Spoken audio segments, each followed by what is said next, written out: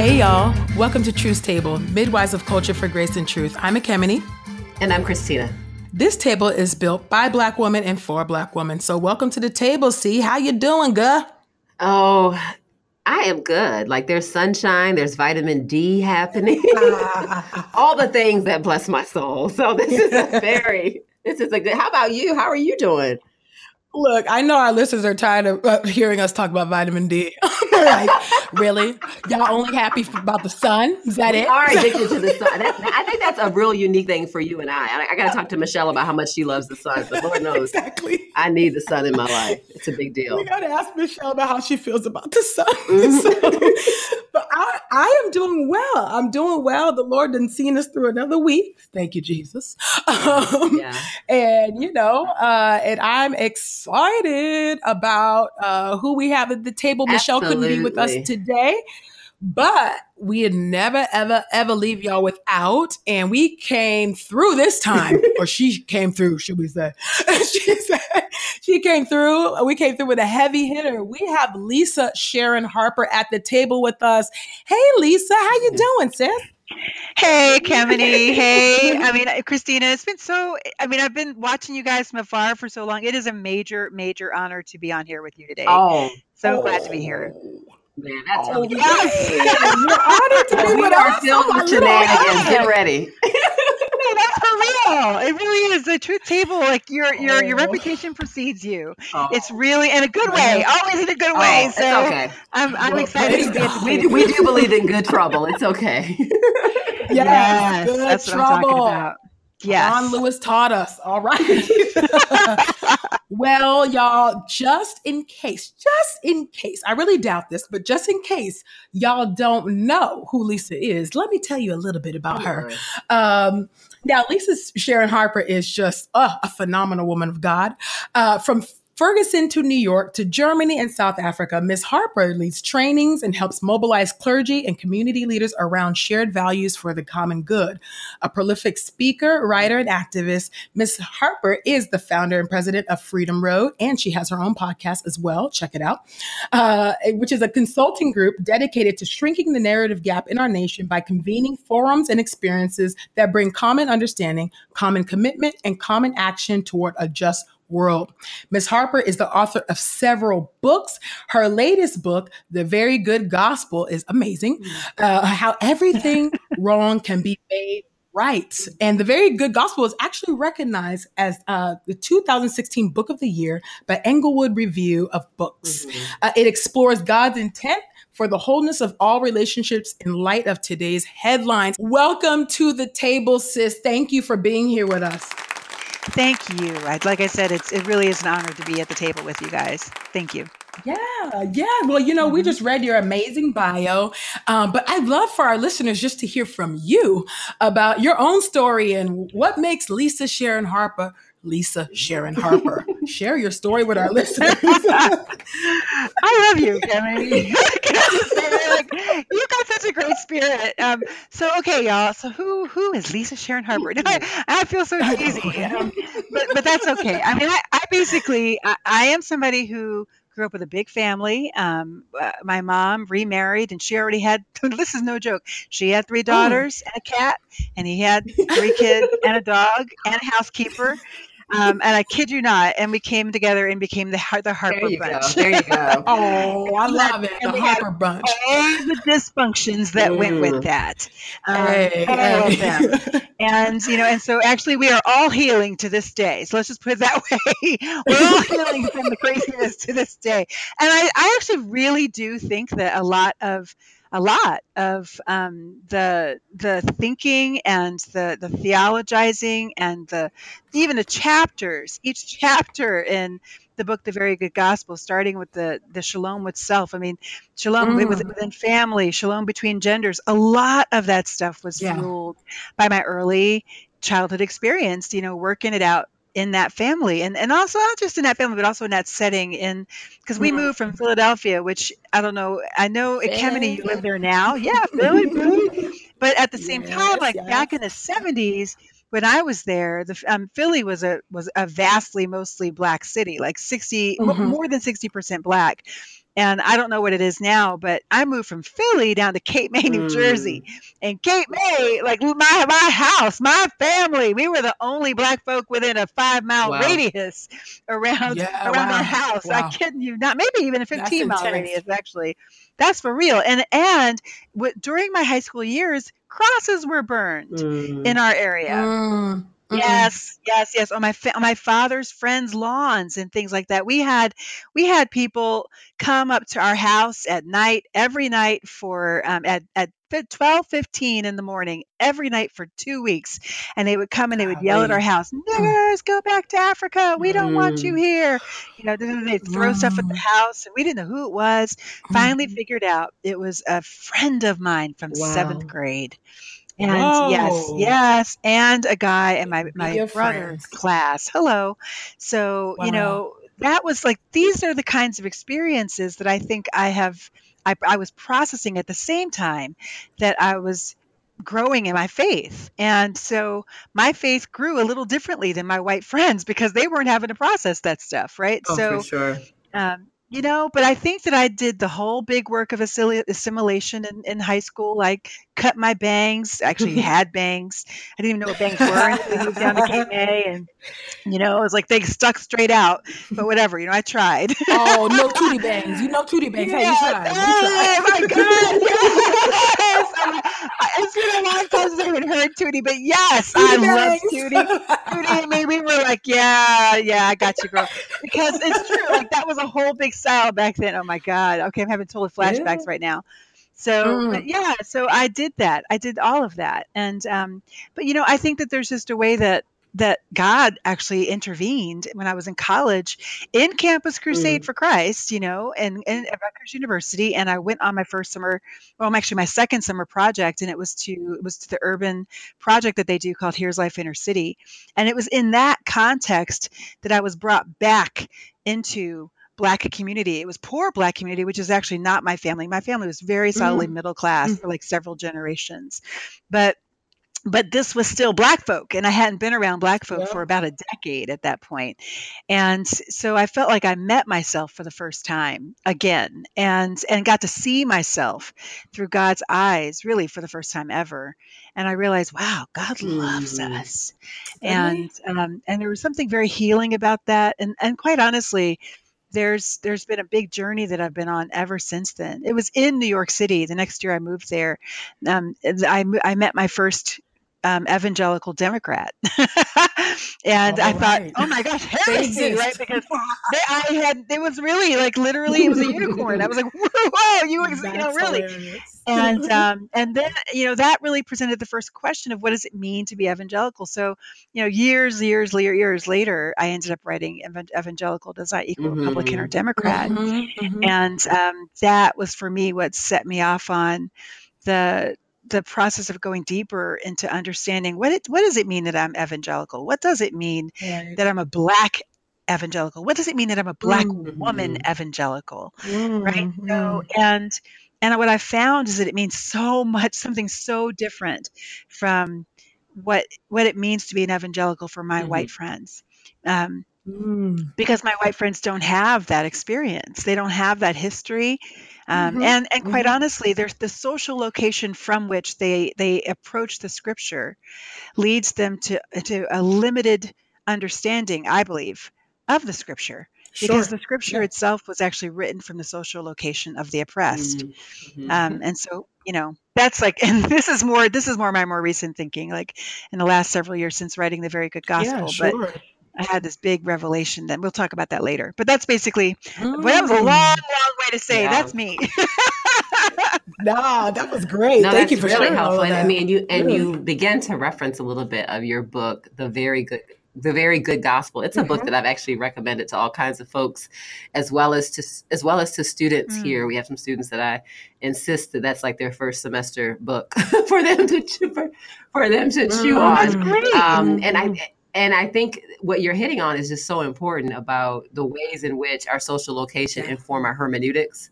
And I would also say the desperate need for a global Catholic understanding of Scripture, right? and the gift of believers all around the world throughout time, the underground church, what they can show us Yeah. and about our faith, right?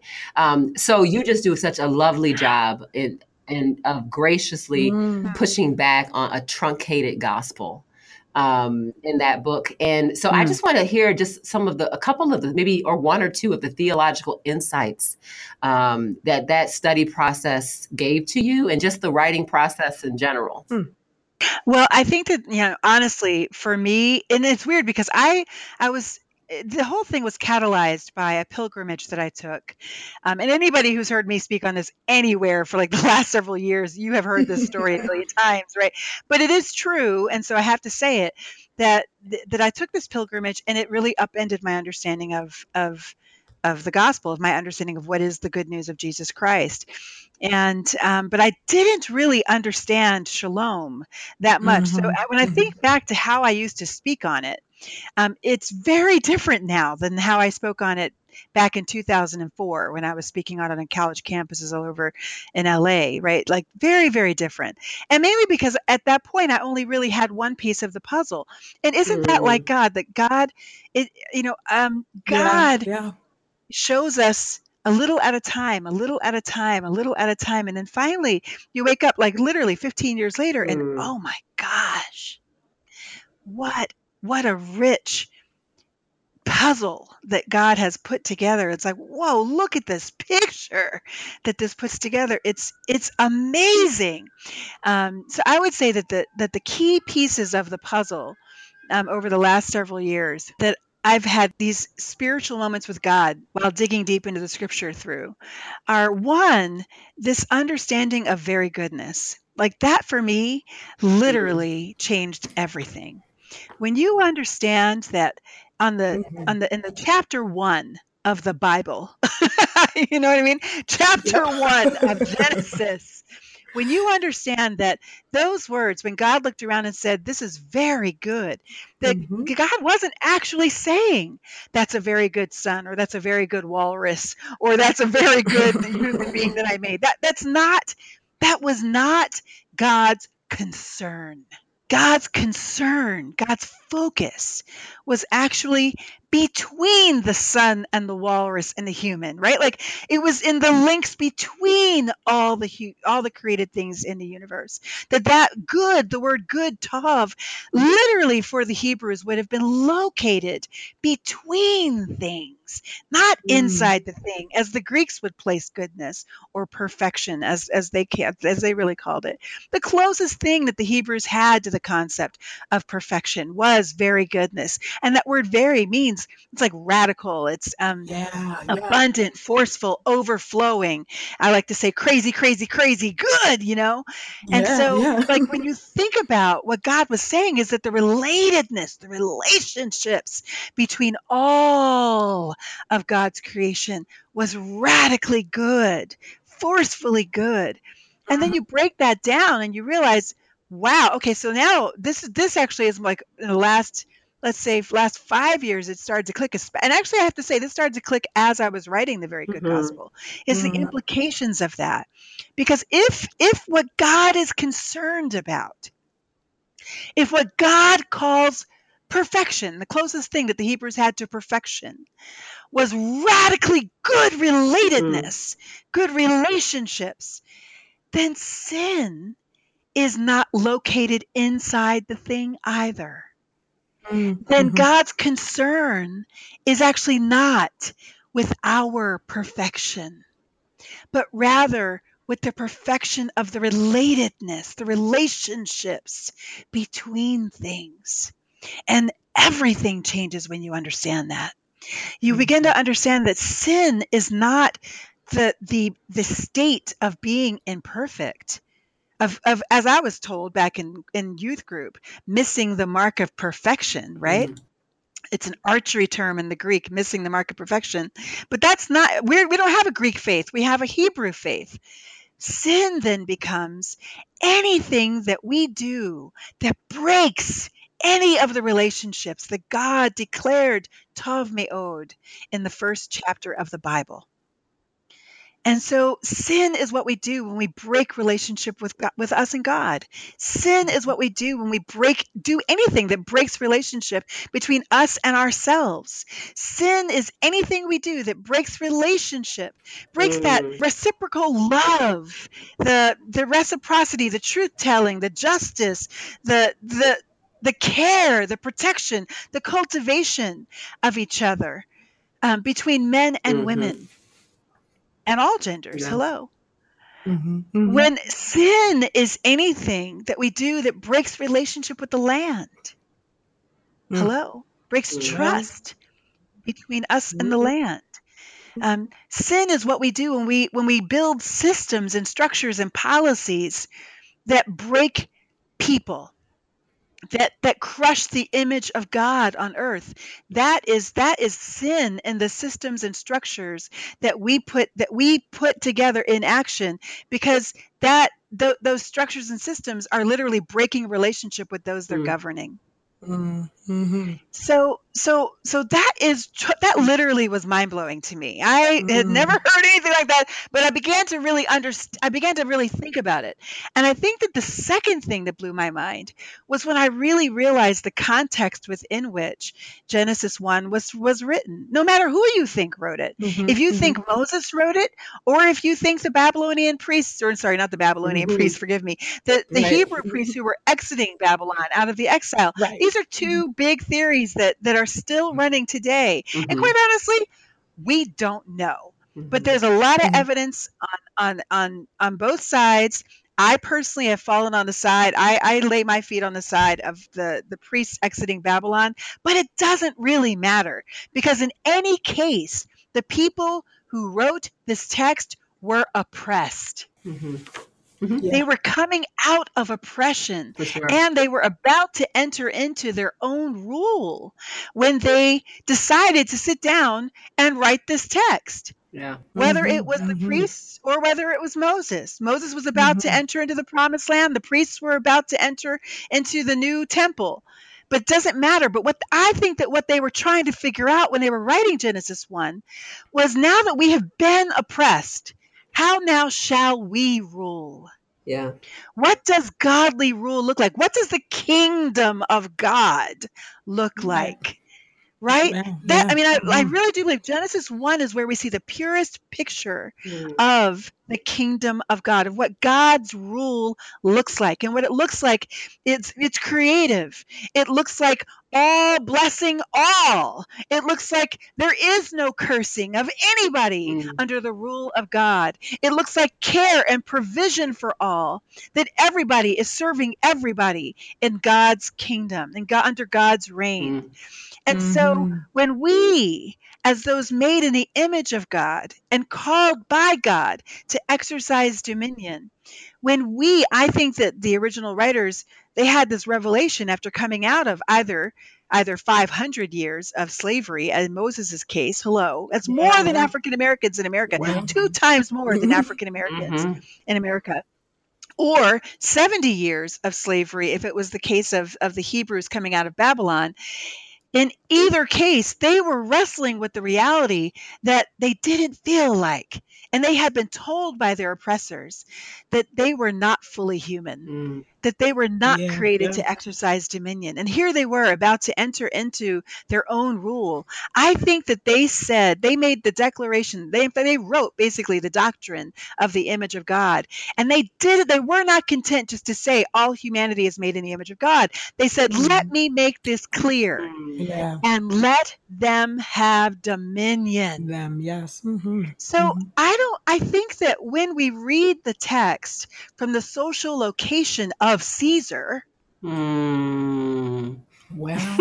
not able to understand. We are not able to see or even feel what the writers of that text must have been wrestling with themselves, because they were coming from the social location of the Hebrews who were oppressed. They were coming from the social location of a slave. When I realized that, I thought, oh my God, I relate to this text for in sure. a way that I didn't even know. Oh yeah. Okay, and now, so that's the second thing that really got me. And then the third thing and last thing that really got me, as I was writing, and actually even after that, is the implication of this new way of looking at, or basically it is in the answering or the responding to the question of what is then the good news of the gospel, because I actually really wrestled with that for years, and I think part of it is because all the puzzle pieces were not together yet. Mhm. I'm not even sure all the puzzle pieces were fully together by the time I wrote The Very Good Gospel, the book. I know Yeah. it was on the road speaking about it at the Justice Conference in South Africa when everything clicked. And it was literally, I was standing there on the stage at the Justice Conference, and it was like, bing, a light. Nothing will clarify like South Africa. Well, that's true. Mhm. Nothing was, True. nothing will clarify like South Africa. And it struck me, if it is true that all humanity is made in the image of God, and it is true that what that means to be Yeah. made in the image of God Mhm. is to be called to exercise dominion, then when we govern in ways that cover over, hide, crush, diminish, limit the capacity of any people group to exercise that dominion, that call to help steward the world, to make choices that impact the world, to protect, cultivate, and serve the world, then we are also limiting the image of God. Now I had Mhm. that, but this was the big aha. Mhm. In the ancients' mind, they saw the image of the king at the gates and on the coins as a marker of where God ruled. Mhm. Where that image Right. flourished, Mhm. they understood that that kingdom was flourishing. But where that image was crushed, maligned, twisted, melted down, toppled, it was an indication to everyone that there is war against that kingdom happening in the land. And it struck me standing there on the stage in South Africa that apartheid was not just war against the image of God in people, it was war against God. Oh, yes. Mm-hmm. Yeah. Oh, It yeah. was war against the kingdom of God. Mhm. You see, the ancients would have understood that. And so it's not just apartheid, Jim Oh, Crow, yes. mass Oh, yes. incarceration, separation of children at the borders right now. This is war Colonization. Yeah. against God, Mhm. because our government is actively oppressing God. And also, let me just say, and I know I'm pushing buttons now, but when the whole Me Too and Church Too and Silence is Not Spiritual movement is Well, actually come a on. rising up of the image of God in Mhm. whole sections, a half of humanity that has been told by the other half that you are not fully human. You are not fully made Mhm. to exercise dominion in the world. And you know Mhm. what? Mhm. That other half that has been saying that for millennia, they have been at war with God. Mm. Mhm. The Mhm. church has been at war with God. Mm. Well, Take that in for a minute. yeah. Mm. Mercy. Oof. I mean, come on and preach this word, Lisa. I mean, all right, that's the end of our interview. Y'all can start for an altar Let's call. repent right now. Repentance 101, saints. Repentance Yeah. The 101. doors of the church are open. Crack Come the on. sky, Jesus. We got oil. We got drop Oh. cloths. No, but But I mean, see, right? Because the kingdom of yeah. God wants God's kingdom to flourish. God said, multiply and fill the earth. And he said, fill Mhm. the earth, I believe, because where the image of the king is, it's a marker of where that king that rules. And so God Yeah. wants God's kingdom to fill the earth and flourish. And he wants the whole of creation, he Well, wants the help whole us, of God. creation to know that God is God. God is ruler. God is the one who reigns, not humanity, not white people, not men, Mhm. not any power on earth, Yeah. God. But I really do believe that the project of the political construct of race itself, and then I would also add the political constructs that have been built around gender, they are two political structures. And by political, I don't mean partisan. I mean they are answering a question of how the polis will live together, how the people, the society will live together. And so we made determinations early on that women could not vote. We made early determinations that not only could women not vote, they could not own property. They could not own themselves, actually.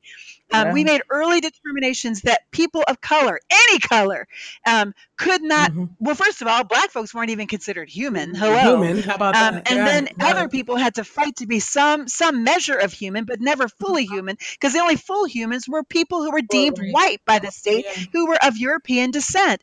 So when you get to the place where you are governing, and in your governance, you are determining who is human and who is not, you are competing with God for supremacy. Yeah. Well, God is the only one who determines who is human and who is not. Yeah. At least what's amazing about this, Lisa, that when we as people, Christ has already gone to the cross, right? Yes. But our hatred to dominate God, right? We cannot dominate the sovereign ultimately. So we dominate those made in his image. And so I cannot suppress and I cannot oppress God directly. But I can oppress those who bear his image. And I can create systems and methods and philosophies and theologies that allow for that to happen, all under the guise of actually loving God. And so, I mean, when you think about how woefully wicked, wicked that is, and how deceived we may even find ourselves as participants in such systems, in proximity to such systems, right? Yes. And knowing that God is calling us to a love of him that expresses itself in a deep, authentic love of neighbor. And knowing this long track record that is still in place today of attempting to denigrate and oppress God by denigrating, oppressing our neighbor. I mean, it's a powerful reminder of our desperate need for the love of God, the transformation of God that expresses itself in genuine, deep love of neighbor, that relational element that you're speaking about. I mean, actually, it's funny. I was just talking with somebody just yesterday. Sorry, this will be quick, but just to as like a nugget here. I was just talking to somebody yesterday because they were struggling with shame, right? And there's somebody who struggles really deeply with wanting to be perfect and just, really ashamed when they're not perfect. And, they messed up on a thing. And so they were like, oh, I'm so sorry, blah, blah, blah. And I was telling him, the thing about it is that God doesn't really care. It's not about being perfect. It's about how well we love. So, it is ultimately really truly about that. And I think that's why John in one of those last books in the scriptures says God is love. 1 John. God is love. I never understood that. I really didn't. And I think now I'm beginning to get it when I understand that God's ultimate concern is whether or not we are all radically connected or not.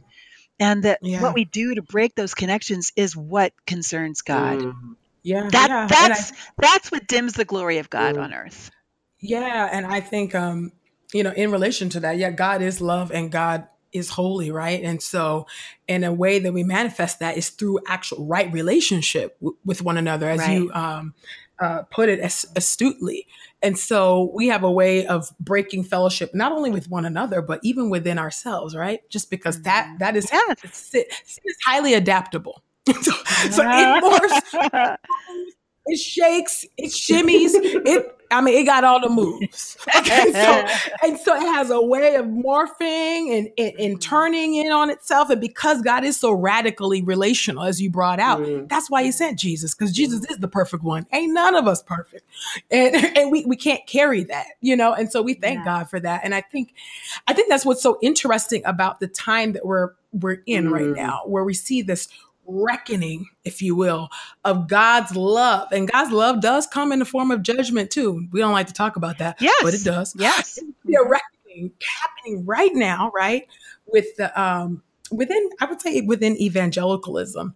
Yeah. And I thought it was interesting that you were talking about how you identify as evangelical. And I was wondering if you could explain to our listeners why you identify as an evangelical. I think for me growing up in the Black church, getting saved, that was not a term that we ever, even though functionally we adhere to that, but it's not the way that we ever typically see ourselves, if you will. Yeah. We say Christian, Bible believer, I follow Jesus, but why do you hold on to the term, and what do you feel is the utility of identifying as an evangelical, specifically a Black evangelical? Well, I have to say, I mean, and I've said this even recently on another podcast, that I am literally holding on with a thread right now in terms of whether or not I will continue to identify myself. I'm really, truly, it's a thread. It's a thread. One thread.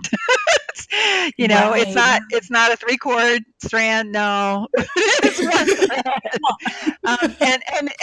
And that's for real reason. It's because the term actually really has changed meaning in the last couple of years. Why am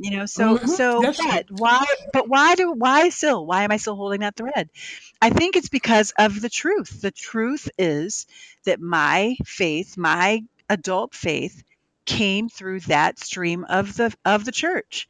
And if I'm honest with myself, those are my roots in terms of my spiritual heritage. Now, interestingly, I mean, I think I have actually I have several heritages, but I would say that that's the one that has most deeply influenced how I see Scripture, how I approach it, how I see God, how I see Jesus, how I see all of it, the world. I mean, so I harken back to the actual roots of evangelicalism, which started in the 1600s, not even just the 1800s, but the 1600s, right? And it was actually a democratizing movement.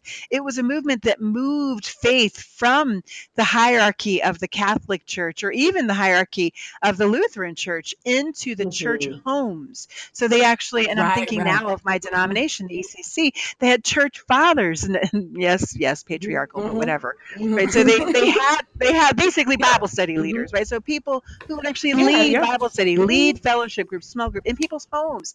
And that brought the Scripture to everybody, so that it wasn't just in the hands of the church theologians who were agents of the state at that time, right? So again, it also made it so that whole separation of church and state, it started ironically in the evangelical church. You'd never know that today with the nationalism that is so intricately woven within the evangelical church. But that is how we started in the 1600s. And then when you get to the 1800s, late 1700s, you get a kind of evangelicalism that David Bebbington and Mark Knoll describe that is activist. It actually does not believe that it's enough to have to believe precepts, to believe in certain things in your head. They have to be, your beliefs have to be worked out in your body. That's why they developed the altar call, was so people have a chance to walk forward, kneel down, submit themselves in body, to the king, to their new king as they enter into the kingdom of God, right? And there is something real to that. And I think that was the power of Charles Finney's his revivals during the abolitionist movement. And quite honestly, my own ancestors were likely freed because of that movement in 1850s. Somewhere between 1850 and 1860, Charles Finney's revival swept across Kentucky. And my great grandfather and his 3 brothers were all enslaved in 1850, and then none of them were in 1860 on the census. Their names appear for the first time in 1860. And so you're like, whoa, what happened? Well, I'll tell you what happened. True evangelicalism happened. People actually believed the word. They believed the fact that all humanity is made in the image of God. Finney, I mean, he as much as said, we have to get clean because the kingdom of God is coming. And in his mind, I believe the reason why he said that is because who can say that they are under the reign of God and yet still be crushing the image of God on earth? It can't happen. Not Yeah. possible. So, so they were calling people to repentance. And it was in that same church. It was within that same sphere of the church that you had the suffragist movement rise up. And so I believe that the deeper we actually go into the scripture, and that is historically the place where the evangelical has lived. It's lived in sola scriptura, right? It's lived in that place. Yeah. Oh, yeah. If not sola scriptura, then at least the scripture is the highest authority, if not the only, right? Yeah. And so it's in that place that, because of our love for scripture, we have been led toward a radical faith, a faith that actually is not about conserving the way that things are, but about reforming society, and not just our own selves, but all of society. And I think I just think it's been an absolute aberration what has happened to the evangelical. I mean, truly, like absolute corruption. I mean, just to the core over the last 2 years, 5 years, but especially what we see right now.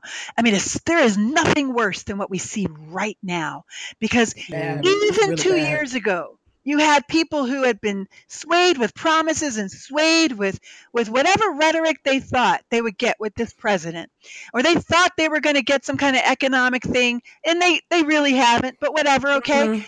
Maybe they thought, well, we're against this cultural flow that's coming towards hedonism and liberalism, right?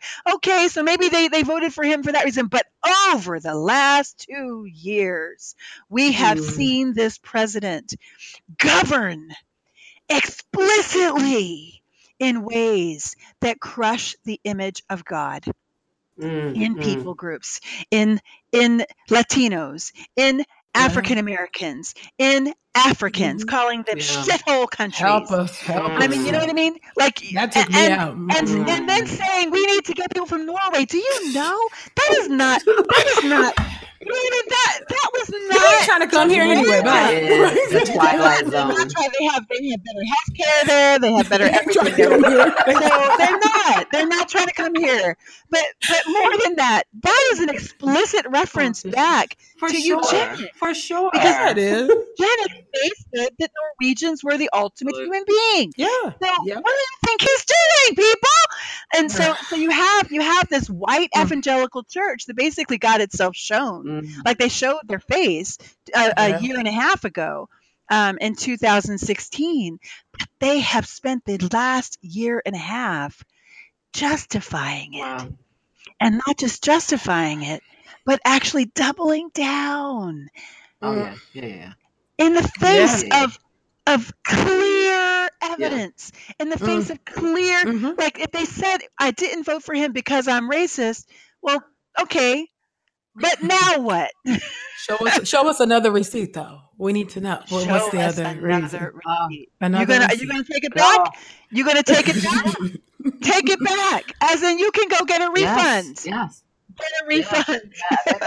Because you got duped, and we're all paying. God is gracious. We can repent. There's an opportunity to make to do restorative justice. You're so nice, Christina. You're so nice. I think look, Christina, you say while there's breath still in the body. While there's still breath in the body. I'm telling you, it ain't too late. It's not too late while there's still breath in the body. But I'll tell you what, like I think it's totally true, and that's why I say you're nice. I think that there is such a thing as judgment, and I think what's happening right now to the evangelical church is judgment. I think judgment is here and coming. It's not even fully here. It's here and coming, because the younger people are seeing this, and they are. I mean, the thing is, they're just like they know. They know when something is shady, and they are not about to go for it. They don't have margin for shady. So they're walking away completely. Oh, for sure. Yeah. When Lisa, when you brought up Finney, my mind went to a whole nother place and thinking about kind of the legacy of abolitionism and what it means. What are the consequences of having a disembodied faith? What are the consequences of having a disembodied liturgical reality? One in which you don't really have a body, but neither does your neighbor. which is why you don't mind Yeah. trying to dominate it or owning it or selling it. And when I think about just the different strands, Yeah. theological strands in our country from the first and second Great Awakening, there are just so many consequences that That's a great way to put it. we Yeah. just have not interrogated what it means to have a faith that you have said is all about you saying some words where you don't have to, your body has not changed and your love for others has not changed and what you do with your hands has not changed. And Yeah. for me, as someone who studied as a trauma therapist, this leads right into this unveiling of this crisis moment of greater awareness around sexual assault and sexual abuse experienced in places of faith. And how this disembodied faith in some ways have led us to this type of chronic perversion.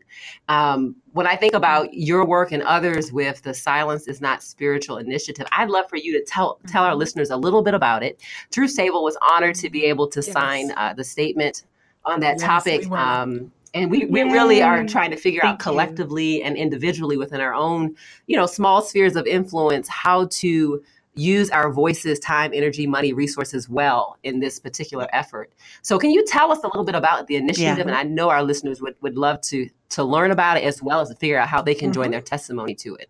Absolutely. Well, I mean, so Silence is Not Spiritual kind of really came about very quickly, literally within a week. With sometime, I think it was in like mid-December, early December, maybe the second week of December, I was contacted by Belinda Bauman, who is the executive director of 1 Million Thumbprints, which is a group that actually focuses internationally on women's issues, particularly on the women's trafficking of women and abuse of women overseas, right? So, and especially I think in the Middle East, that's like really where they're based, where they're centered, or not based, but where their focus is. And so she contacted me and said that, the Me Too and the Church Too movement, she was in contact with some of the leaders of the Church Too movement in particular. And she was realizing that in particular for the evangelical woman, it was very hard for them to enter in. They didn't receive or feel an on-ramp or maybe even not that they weren't invited in, but maybe like it wasn't safe for them to wade in because our churches are some of the most patriarchal churches in the United States. And with hard patriarchy, as in, with explicit instructions that women cannot preach or teach. They cannot teach men or boys. They can teach women, or they can teach other women, and they can teach children, but only up to a certain. Yeah, sometimes. And actually, that's right. Well, there you go. And in some of our churches, you can't even speak. You're not even allowed to speak during the service, right? So. And some of these services where women are allowed to speak, they actually have explicit times where people in the congregation can share a word from the Lord, which I just feel like that's like the ultimate insult to have a time where the congregation can share, but also to tell half the congregation or more that they actually are not allowed to speak because they're women, right? So you have, this is the context. So we as evangelical women are watching Church Too take off and Me Too, and we have stories. And many people within the evangelical world, women, are not even aware of how much this relates to them because they have not been exposed to it. But there are others who are exposed but afraid to step out and actually claim that Church Too space, right? To say, that's me. To say, I understand Church Too. I understand Me Too, right? And so as a way to help evangelical women to actually engage in the movement, and a way to actually begin to put feet to it, to not just have a hashtag, but actually have some direction about how the church then should engage. What's the positive way? How do we begin to heal?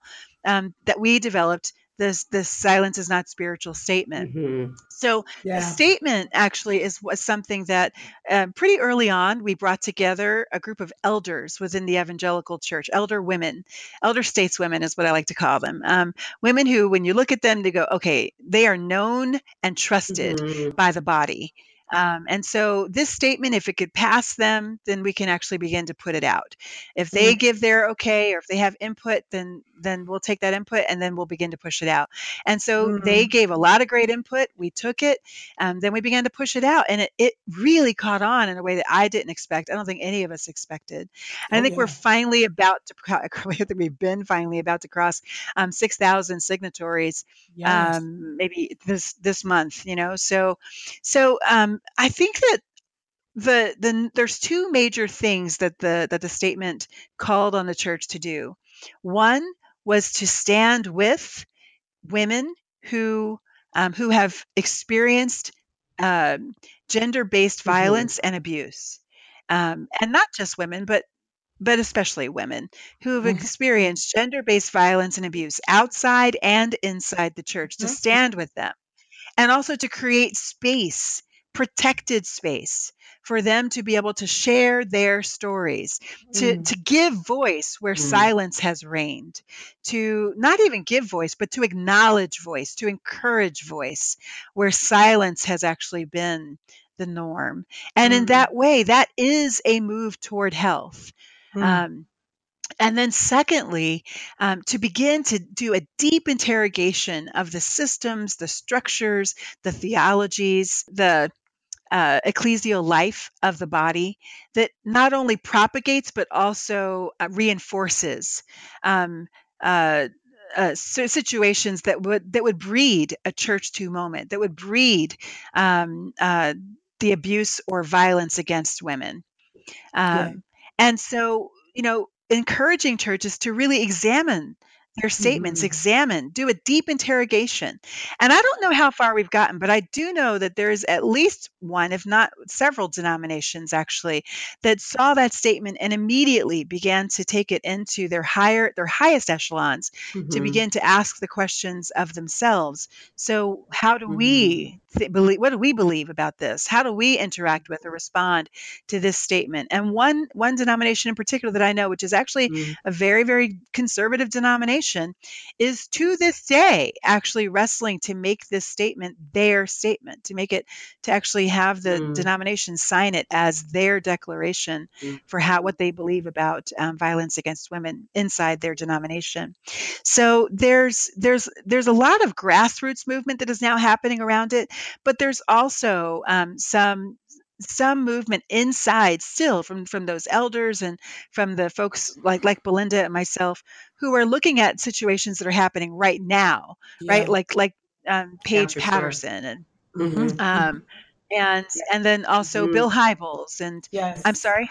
Yeah. Right. So like looking at those situations and all the many more, there's so many more, right? And asking the question, not like how do we denigrate the men, but rather how do we bring health? How do we create a healthy process? What does a healthy and just process look like? If Willow Creek did not do a healthy and just process, what would a healthy and just process look like? So we actually are in the process of putting together guidelines for a healthy and just process for examining church to moments. Yeah, exactly. I'm so excited for that to come out. It's going to be that's so needed. Oh my goodness. Yeah, Lisa, because that was actually was going to be my follow-up question, but thank you for answering that. But I can go on for a while. No, but really, because it's like I think people are like seeing, all of these, allegations and people being in Weinstein, being indicted. They're just seeing, it everywhere, and it's like, okay, so what does it look like for the church, to do this? So I'm so glad that you're currently working on that, and that's going to come out. I think it'll be a really helpful strategy and plan and way forward, right, for the church. I was wondering, I guess yesterday, time's flying now, there was a Washington Post article that's entitled "The Sin of Silence." It was written by Joshua Pease. I hope I'm saying his name right. In it, he actually cites this statistic from the Center for Disease Control and Prevention. And in it, they found that 1 in 4 women and 1 in 9 men have been sexually abused. And I'm wondering, what does the gospel have to say to these women and men who have been the victims, or are victims or survivors, right? Victims who are currently under it and who have survived. What does the gospel have to say to these women and men? Well, it's kind of funny because I think that as a Black woman, and this is Truth's Mhm. Table, right? But It as is. a woman of African descent, right? Mhm. I look at that and I go, yeah, Yeah. that's true. But Yeah. I think that what we tend to do is we tend to see that number and we see white women. But what we don't Yeah. understand is that the reality for us as people of African descent, and also those of Native descent and those of indigenous descent, indigenous is native, but indigenous Right. below the equator, as Yeah. in South America, Central Mhm. America, that always sexual violence has always been a Yes. part of Absolutely. conquest. Hmm. It's Yes. been one of the mechanisms of conquest. And so for us, in the context of slavery, women got raped on the Yeah. regular. Yes. And it was because it was not only a piece of domination or a way to dominate, but it was a way to mark Yeah. territory, Mhm. literal territory, right? So, Yeah. so you have a situation right now where we have growing awareness among white women of their own stories of domination, because these things don't happen in isolation. Where you have racial conquest, you also have sexual Absolutely. conquest. Where you have racial subjugation and domination, you also have sexual and gender domination. So I think my favorite Hmm. example of this, or I think the clearest example, is the Hmm. antebellum South, where in Mhm. the antebellum Yes. South, you actually see it all working together, all of it. Mm. You see the domination of the land, really the rape of the land, where you have them planting cotton year after year after year after year. And they Yeah. basically dry up the land because they have King Cotton, and they think that cotton's going to give them riches and all of this stuff. So, and cotton was very rich for them. But cotton also, because they kept planting, ended up destroying the land. And at the same time, you had the subjugation of African peoples of multiple different African nations. And in that, you had the subjugation of Black women. But guess what? The white women Hmm. were also subjugated. They had to Mhm. watch their husbands go down slave row and rape Black women and come home to them. They had to, and then, in fact, opium. This is my favorite. This is not. It's not a favorite as in a good thing, but Yeah. it's a favorite like tidbit or fact that most folks don't know. Opium was the choice of white women in the South. Like when you Mm. talk about the opioid Yep. epidemic, it is not a Mm. new thing. I In know. fact, Nothing's new under the sun. it Mhm. was greatest among back in the 1800s and 1700s, and then also in Europe. It was the choice of white women to numb themselves because they had no power. That's what the Mhm. suffragist movement was about for them. It was about the ability to actually have power because they actually didn't have any. So when I hear that stat, 1 in 4 women in America are have experienced sexual violence, I think of three things. And one of them has to do with what is the message we are actually giving them in the pews, in our churches. And the reality is we're not giving them enough. Hmm. Usually it's one sermon per year, if any, Yeah. that is on the empowerment of women or on the call of women to exercise dominion in the world. And actually, quite honestly, I don't know that I've ever sat through that sermon. I hear Mm. pastors reporting that they preach on this, but I've never seen Wow. it.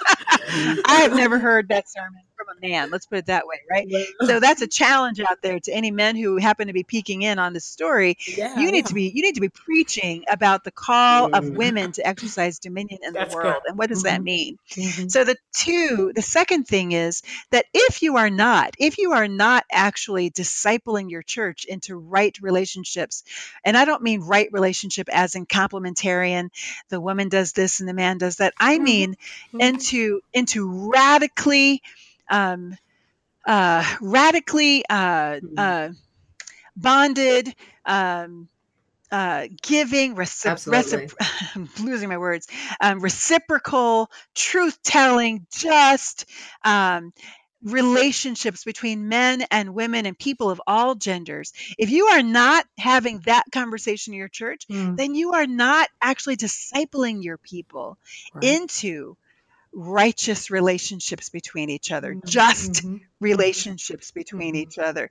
You're not preparing them to be a citizen in the kingdom of God, Wow. because the kingdom of God requires that Mm. all humanity exercises dominion on earth. And then the good news, and that gets me to the good news. I think the good news for someone like me, who I have a Me Too story, for someone like me who is actually a survivor of sexual violence, a survivor of sexual abuse. The good news for us is that the God of the universe can see me. The God of the universe declared at my conception that I am one who is called and created with the capacity to exercise dominion in the world.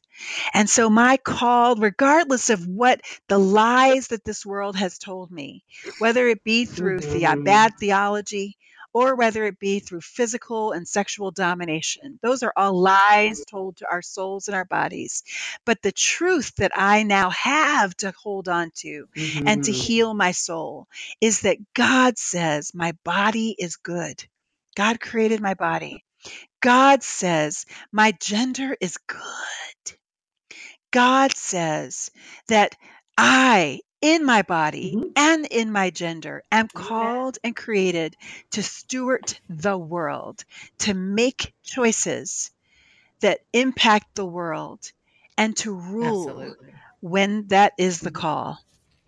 As a woman. Yeah.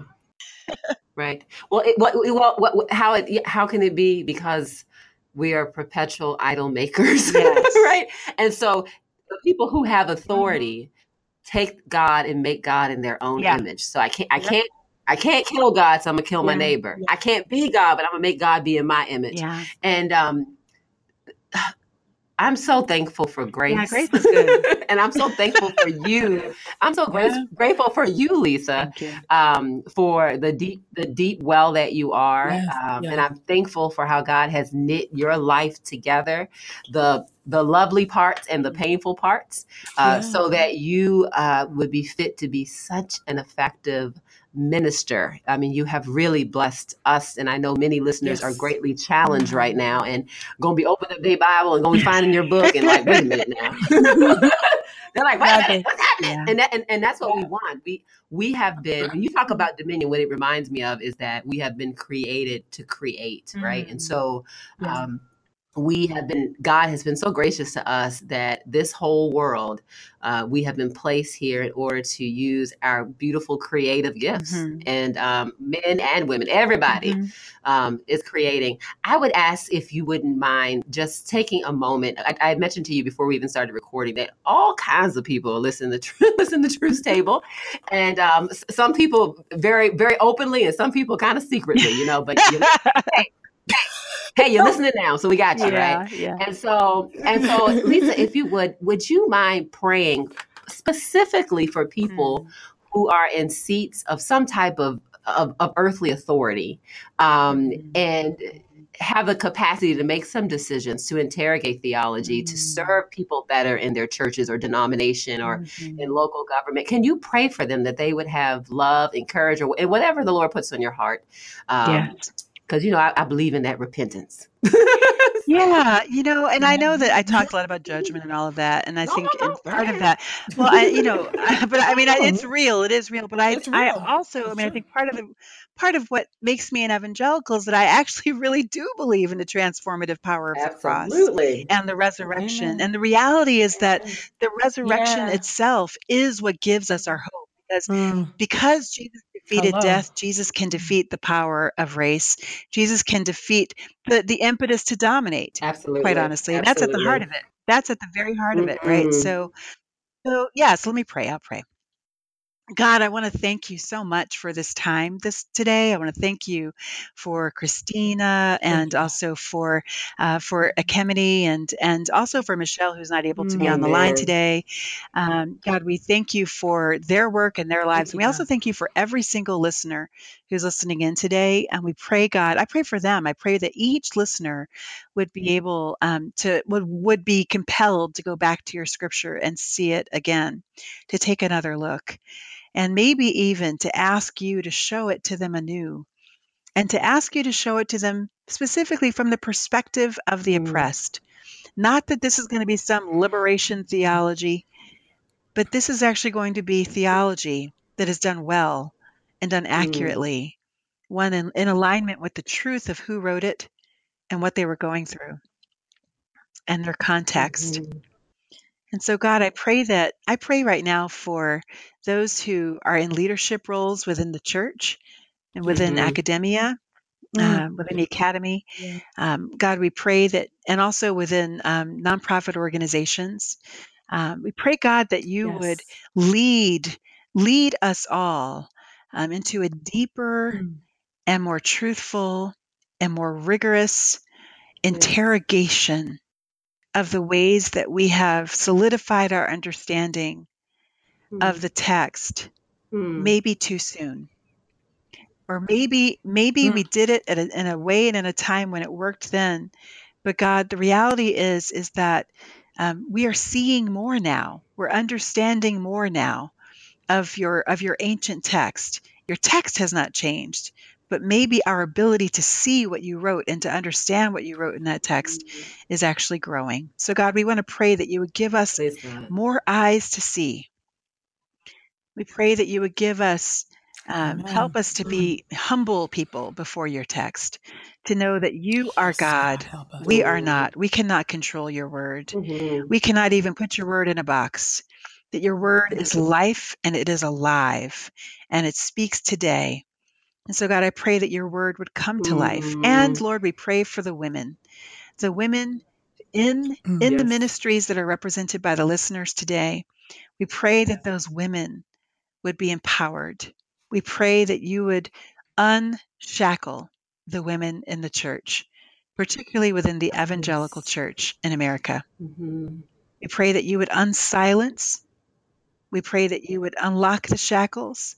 We pray that you would do as you did in Ezekiel, that you would breathe new life into the women, and that you would say to those dry bones, can these dry bones live? And that you would say, live. You would breathe your spirit into the women, and that you would cause new health to come in the church because of that. We pray these things in your name. And one more thing, I'm sorry, I have to say this. And God, we pray that for the men who have held power for so long, for the men who have become members of a sin club within the church, a club that has justified its own sin by the conversations that are had on the side, or by the theologies that are developed that justify the sin, or by any number of things, the mechanisms that the systems that are developed to actually cover over or to protect the sinner. God, we pray that you would give these men courage. Give them the courage and the faith to believe that forgiveness is possible, healing is possible. But the healing of the church really can't happen. It just cannot happen without their vulnerability to you, to know that it doesn't have to be judgment. It could simply be repentance and transformation. Help our brothers to choose repentance and transformation. We pray these things in your name. Amen. Now that's for real. Amen. Thank you. Wow. Thank you so much, Lisa. I was listening to you, and what kept playing in my head was the importance of keeping our Bibles open. Yes. Keeping them open. God is still speaking to us through God's beautiful word. And so just thank you for being a woman who has her Bible open. And thank you for being... It's literally open right now. I know it is, because every time I say you got a Bible with you. You're ready to go. Amen. But I thank you for modeling that. So thanks so much for being with us today. Can you tell our listeners how they can follow your work or check out anything that you've written or where you're going to be next? Is anything you want to share with us about how we can support and follow your work? Absolutely. Well, Freedom Road, as you heard earlier, Freedom Road LLC, it's actually a consultancy. So we actually exist to help the church and other groups in multiple different sectors to do justice in just ways, right? And what we really, really help people to do is to come together to gain common understanding that leads to common commitments and common action toward justice in a more just world. So we do pilgrimages that actually help people to kind of immerse themselves in the stories of the other. We put together forums that actually help people to listen better to each other and to gain common understanding that leads to that common action. We also do just simple consulting and coaching and training. So you can reach us, and you can also reach out to me online at freedomroad.us. That's US. You can also reach me on Twitter, Lisa S. Harper, on Facebook at Lisa Sharon Harper, and on Instagram at Lisa S. Harper. And, Freedom Road is in all of those places as well. But we would really love to track with you. And also, yes, you can also listen in on the Freedom Road podcast, which drops the first day of every month. Yes. And we are just about to put out our 5th episode. So we're really young compared to you guys. We just started. But every month we have a group of people who come on and actually talk through the issues of the day. And I hosted, and this last one that we're literally about to drop it today or tomorrow is Black Girl Magic. Hello, so you just get more of this. Yay! Yes, we love Black Girl Magic over here. Hello. Yeah. Oh my gosh. Wow. Well, you know what? We want to thank you for bringing your Black Girl Magic to this here table. You. Lisa Sharon Harper, thank you. Thank you so much. And of course, to our listeners, we want to thank you for also taking a seat at the table with us. Let's keep the conversation going. Tweet us your thoughts about silence is not spiritual. Use the hashtag Truth Table. Follow us on Twitter and Instagram at Truth Table, or email us your thoughts at asktruthstable@gmail.com. Don't forget to rate and review the show on iTunes and subscribe on the Satchel Podcast Player. Truth Table is made possible in part by Podastery Studios. Visit podastery.com for the highest in quality online audio entertainment. Our producer for the show is Joshua Heath. Our executive producer is Bo York. And we have been your hosts, Ekemini, Michelle, and Christina. We'll see you soon on the next Truth Table. Bye, y'all.